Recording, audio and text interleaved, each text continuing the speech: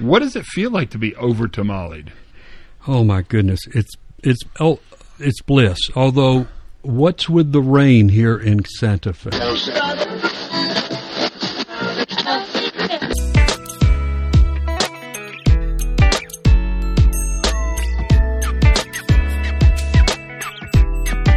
Hey everybody, welcome to the Pre-Accident Investigation Podcast, the full-blown podcast. This is it, the big podcast, the castable of podness. How are you? How's everything going? It's a crazy day here at the Pre-Accident Investigation Studios / my house because I've had excitement enter my life.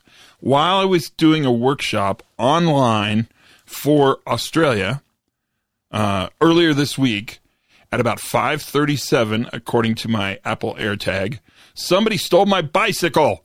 They came into my yard and stole my bicycle. It was stolen.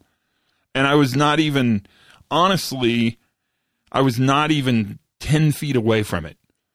And what happened is, near as I could tell, and the police were very helpful. I have to give them props for this. It was a person who was stealing Amazon packages.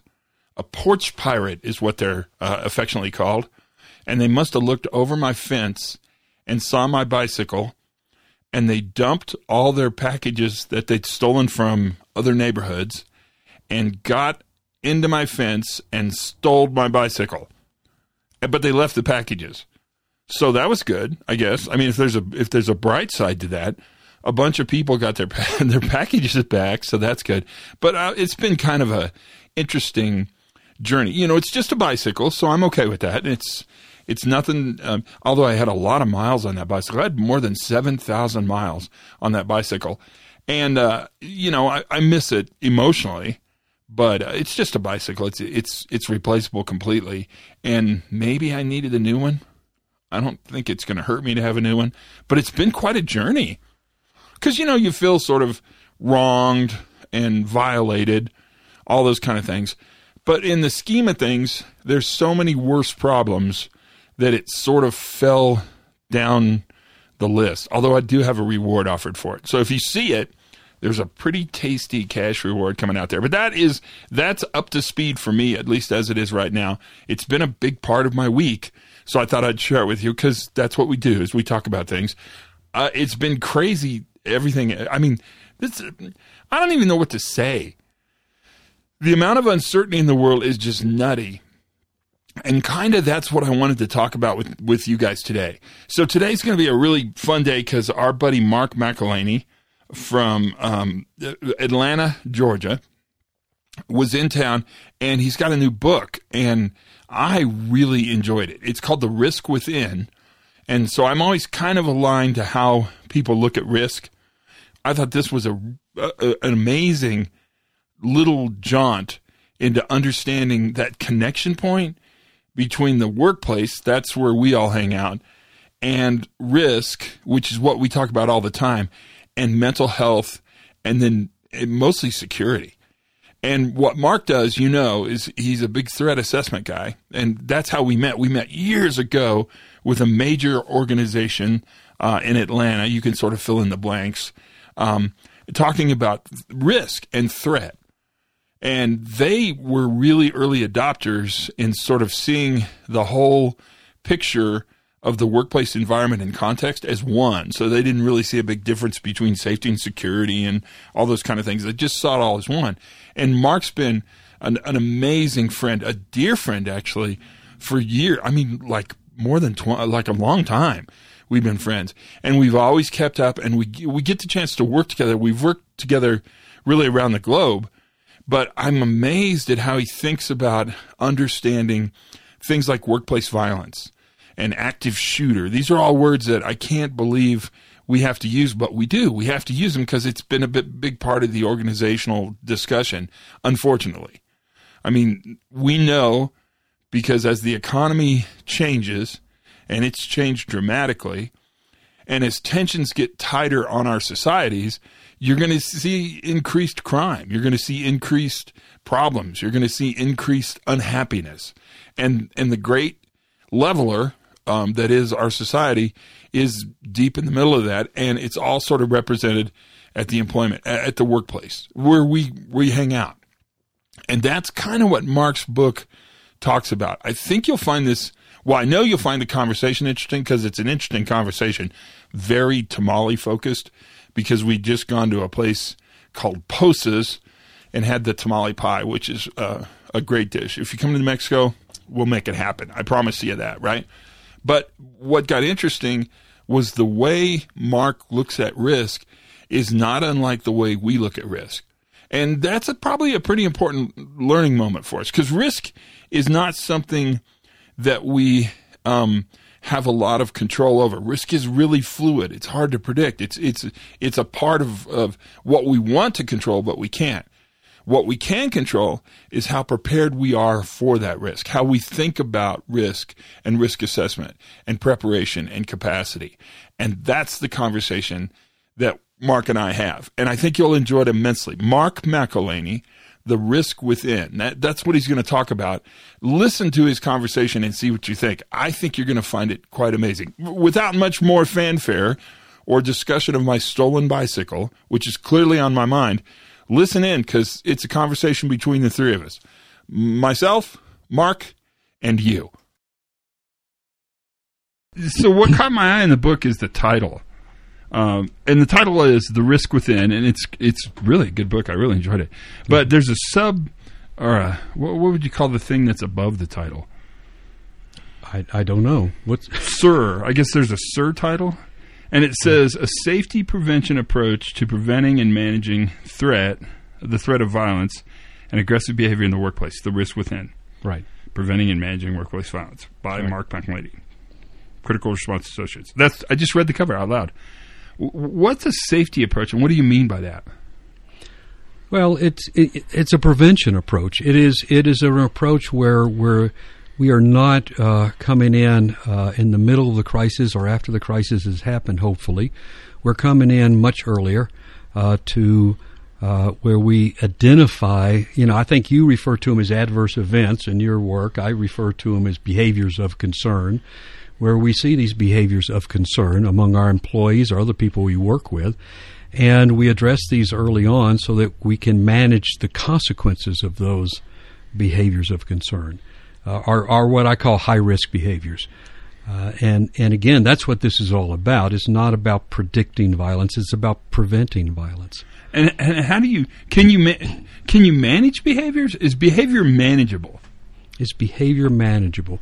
I think you can address your concerns about behaviors, and through your assessment and through understanding the behavior and understanding the root causes of it and some of the parameters of it, I think that you can figure out a way to manage the situation so that the consequences are different than they would have been otherwise. But by doing that, you're really not changing the behavior. You're responding to the behavior and changing the context. Fair enough, or is that wrong? Is that assumption incorrect? That's a good assumption. Yeah, I would not have used those words, but that is accurate. Yes. Well, it's something we think about a lot, at least on my side of the coin. Because there's so many people who say if we could just get people to behave better, right, then the world would be a better place, which, is true. I think it's hard to argue that. The challenge is to assume that the people have free agency, that behavior is actually a choice. Whereas what I've learned, and I'd be curious what you think, especially in your work, behavior is almost always a function of some kind of environmental factor, some kind of contextual factor. Well, that's exactly right. And that's what really the book is about, because what I do is I take 3 individuals from our case files, and I took literally randomly 3 recent case files. And, of course, I changed the names and some of the details and all. And I talk about them and their lives and what led to the point of them representing a risk of violence in the workplace or a high-risk individual. And like you said, many of them were going through issues in their lives that were separate from them but impacted them greatly. And all 3 of them were very nice people. They would be people that, you and I and anybody else would see in their everyday lives and feel like they're normal, good people, but who had come to a particular perfect storm in their lives of various factors coming together that made their lives such that they were considering, or they could have led to potentially fatal consequences if we had not been paying attention. Right. And all three of those were individuals who we recognized what was going on almost at the last minute. And every one of them, if you trace back, you would see that there was developing issues that were not addressed by people, or ignored, or just not addressed. How significant is that ability to monitor, not measure, but monitor behavior that is happening, not something bad that has happened? Well, I think it's relatively easy in my book. Yeah, I would agree, I think. Yeah, I mean, because it's paying attention to people as much as anything else. We human beings all operate, our primary defense mechanism, and we all use it every single day, there's nothing wrong with it, is denial and avoidance. I mean, we cannot get through a single day, not using that defense mechanism to some degree.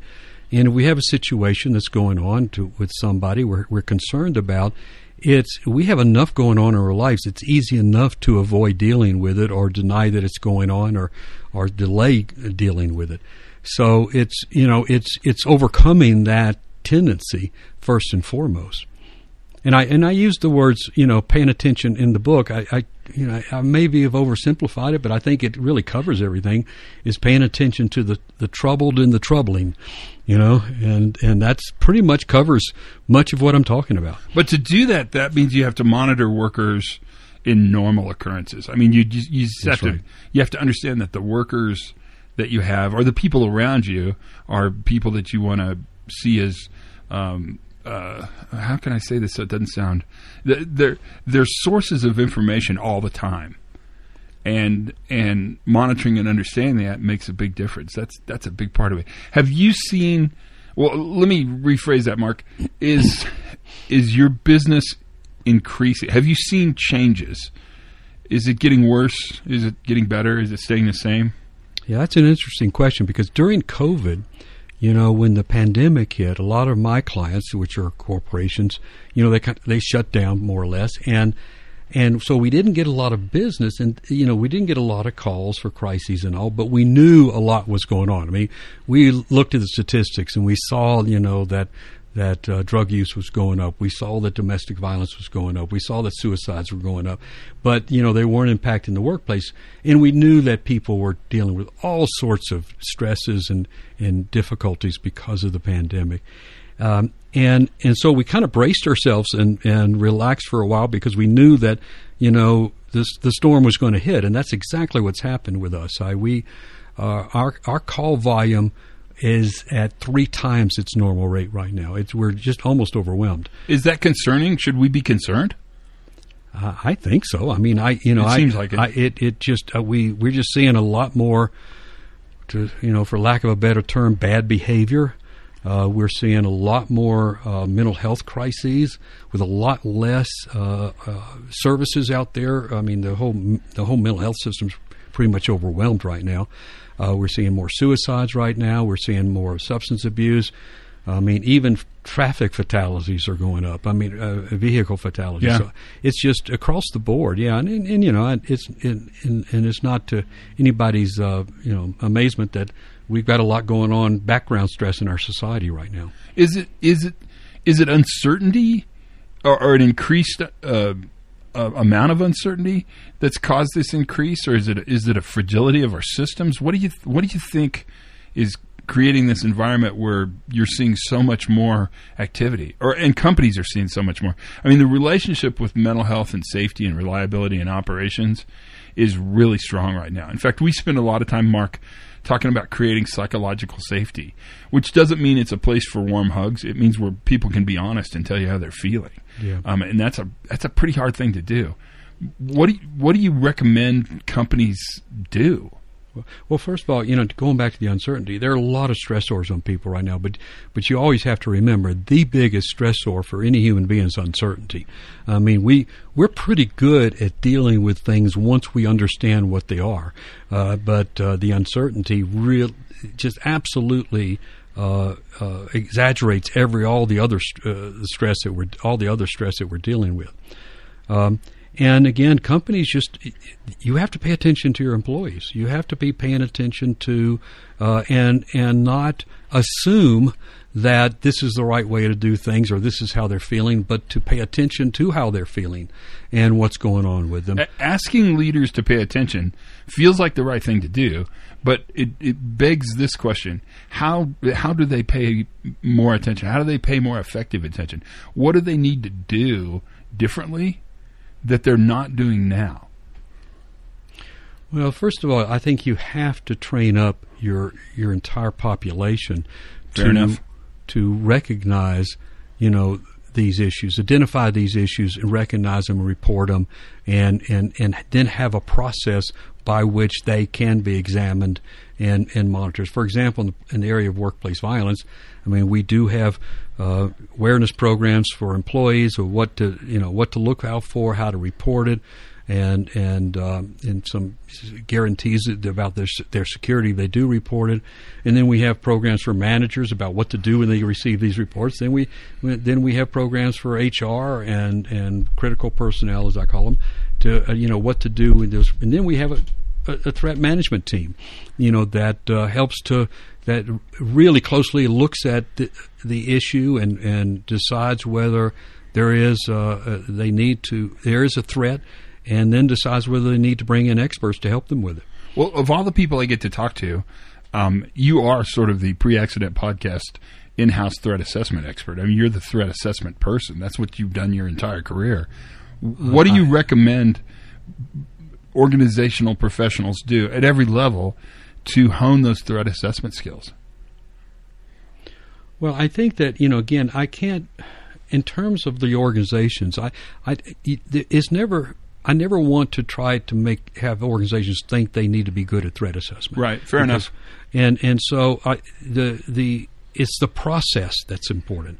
It's the process of having leadership set the vision of having your company pay attention to its employees, to have a process where employees can be identified, and that those particular issues, behaviors of concern, if you will be addressed in a particular way, and that you have an internal threat management team so that the issues that do potentially represent a risk of some sort get routed to that team. Now, that team is not going to be experts in threat assessment. That's not the idea. They're going to be members of HR and security and legal within or whomever, or management within the company. But they are going to understand the process that they have to go through to make sure this gets assessed well, and know what the resources are that they need to bring in to help them. So I really like what you're saying, because it's not that companies need to be expert in threat assessment.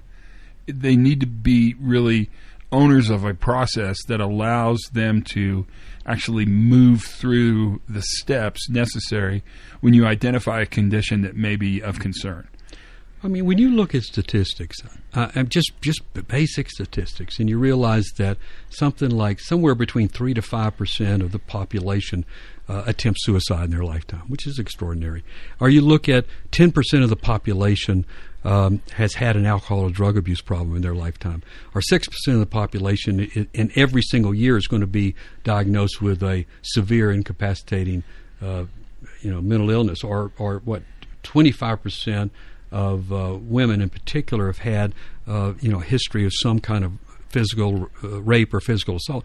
So that your population is not going to be that much different than the average population. In other words, those are things that are going on in your organization. Do you know about them?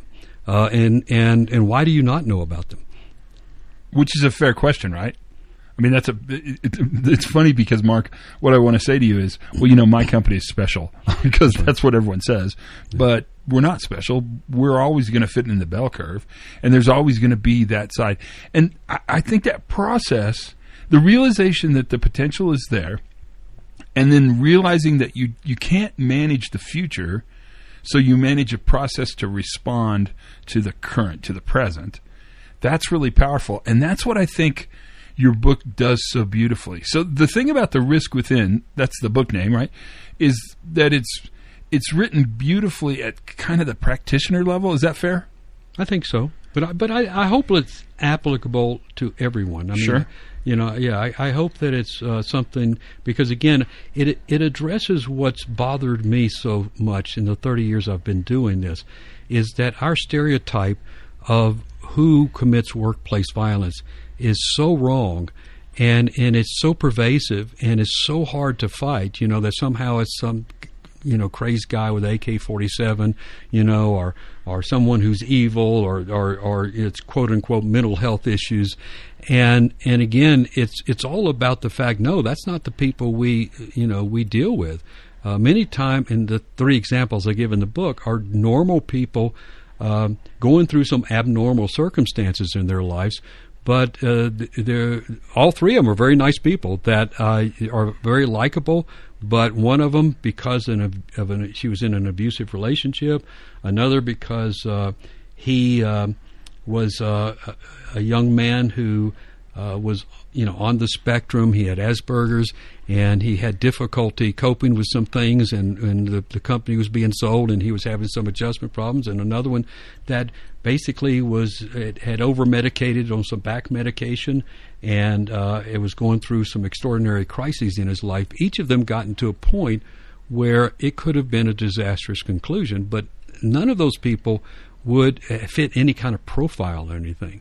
And all 3 of them went a long time before someone stepped up and said, hey, we need to pay attention to this. And that stepping up and paying attention is really the part we want to try to build. That's the capacity that we need to create within the organization more now than ever before because of the increased uncertainty and just the rapidly changing world. I mean, that's a huge part of it. Well, you and I discussed this the other day. I mean, that we've been talking about all during COVID. We've been talking about going back to normal, right? And there is, and you and I both have been saying there's not going to be going back to normal. There's a new normal, and we don't even know what that is now. Nor do we know how our employees, what they've been through, and where they are now, and how they're going to adapt to this new normal. So we've got to pay attention. We've got to ask them a lot of questions too. And what's amazing about that is that desperate need to go back to normal, that desperate need to make things normal again, to make things good again, whatever the word you want to use. It permeates to a great extent the way leaders think about the organization. I mean, what I find so interesting is that first in our world we have to build the belief that there's a need to pay more attention to our workforce. Then once we build that belief that there's a need to pay more attention, then we have to start telling them stories that they may not want to hear. Absolutely. That's kind of risky. I mean, that's one of the beauties about this book, and I'd be curious why you made that decision, but using the case studies is a really compelling way to engage us in the story. I mean, it really makes us a part of the story all the way through, and then kind of threading them through. And then I really like how you do these sections where you say these are things we don't want to hear. Right. We could do that on the safety world as well. I mean, there are definitely phrases that when you hear them, those are really important phrases, and you want to pay attention to them and understand what's going on there in the richest way. It's remarkable.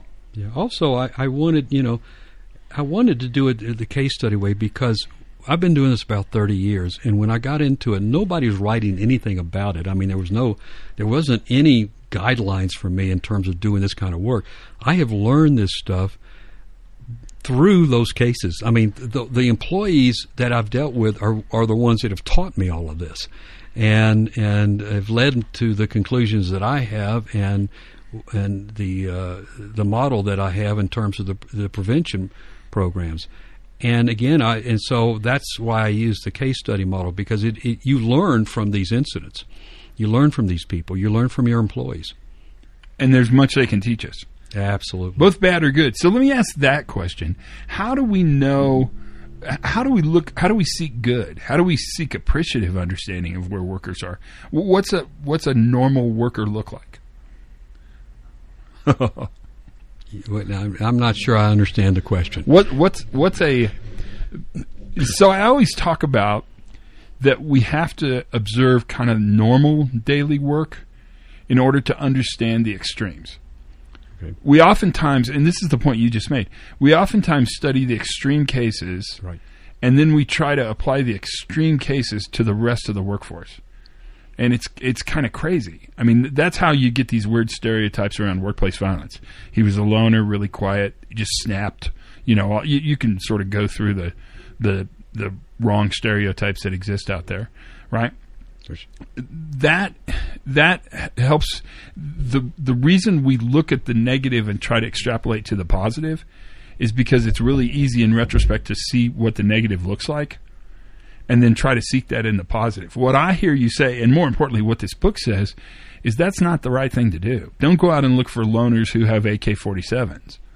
Right? Absolutely, yeah. And when we're talking about communicating, we're not just talking about communicating to those who are acting bad. We're talking about, the communication process has got to be there at the very beginning at all levels, for all employees.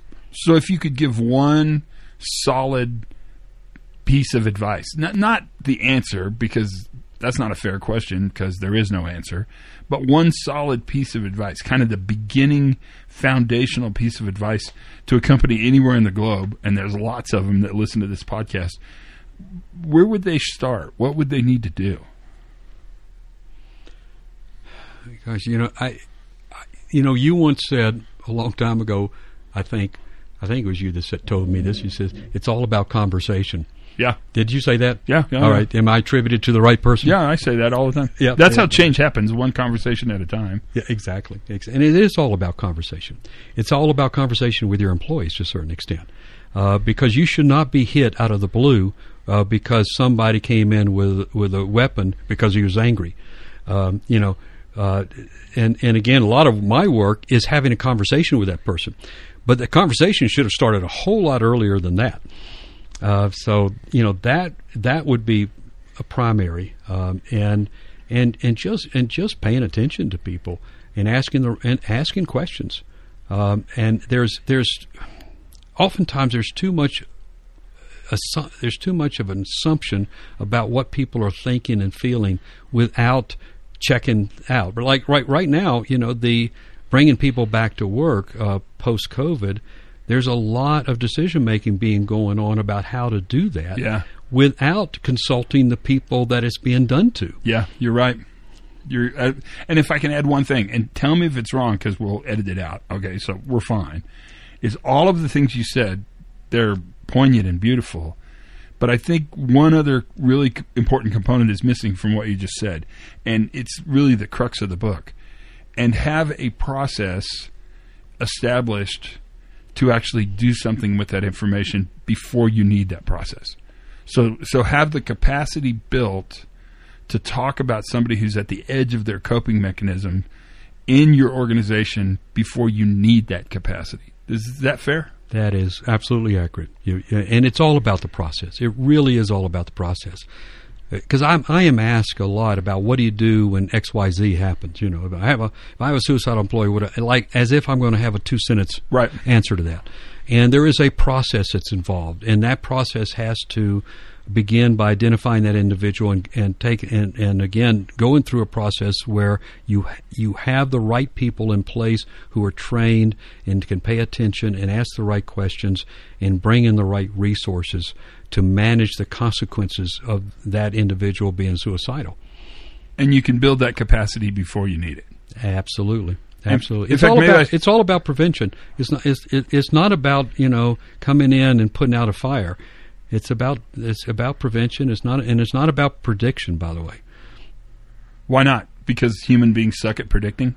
Well, I mean, I always say that what I do is not about predicting; it's about prevention. And I use an example sometimes. And I thought about this when I went to my cardiologist. I said, while I was sitting there in the waiting room, I thought, my cardiologist, if I brought him in there to the waiting room and said, which one of these people here are going to have a heart attack, and when are they going to have it? He would say, there's no way I can tell you that. But if I'd said, can you tell me who here is at risk and how to manage it? Absolutely. That's what they do for, And so my job's kind of the same.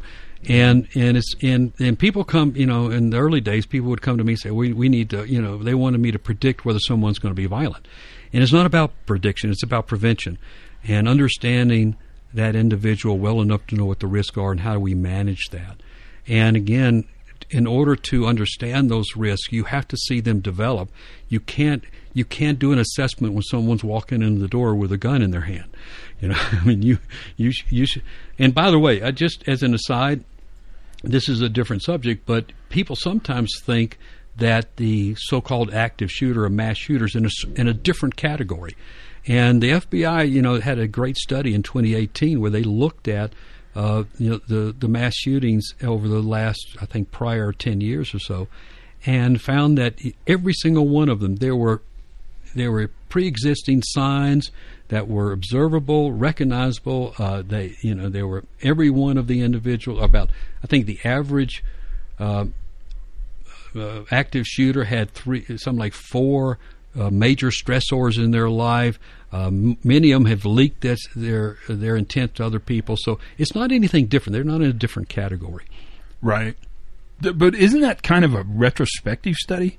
Like, I would say the one thing that you bring to the table is the ability to not sort of leverage retrospective understanding of an event after it's happened, but in fact use the knowledge you have to really create this process to respond to events, to help triage and change the direction of a potential outcome. Exactly. And the way you change that direction is by changing the context around the person. You're not going to change the person's behavior because you don't have that power, I would suggest. Mm-hmm. What you do is you change the potential outcome by changing sort of the next thing they do. Right. That is correct. That's amazing. And so interesting. This book is really a good read. I'm blown away by it. It's clearly a book that you've thought of your whole career, and it's really attainable. I mean, it's not a giant book that weighs 500 million pounds. It's 145 pages, and it's all really usable. And I think applicable to things beyond workplace violence. I think it's really applicable to good, effective leadership across the board.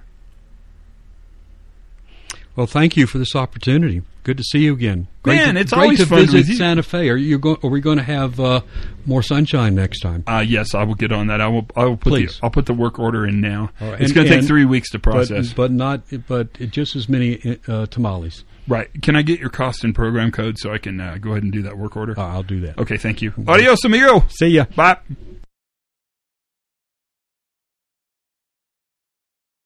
There it is. It's a pretty good little conversation. I think it's really valuable. And we probably can learn much from each other. I know we can learn much from each other because I have learned so much from Mark all along. But it's a great opportunity to sit and talk. It's also fun just to chat with an old friend. You know that. That makes it worthwhile as well. I'm way over time, so I owe you 4 minutes later. I'm sure I'll make it up for you. Until then, learn something new every single day. I bet you did today. Have as much fun as you possibly can. Be good to each other. And for goodness sakes, be safe.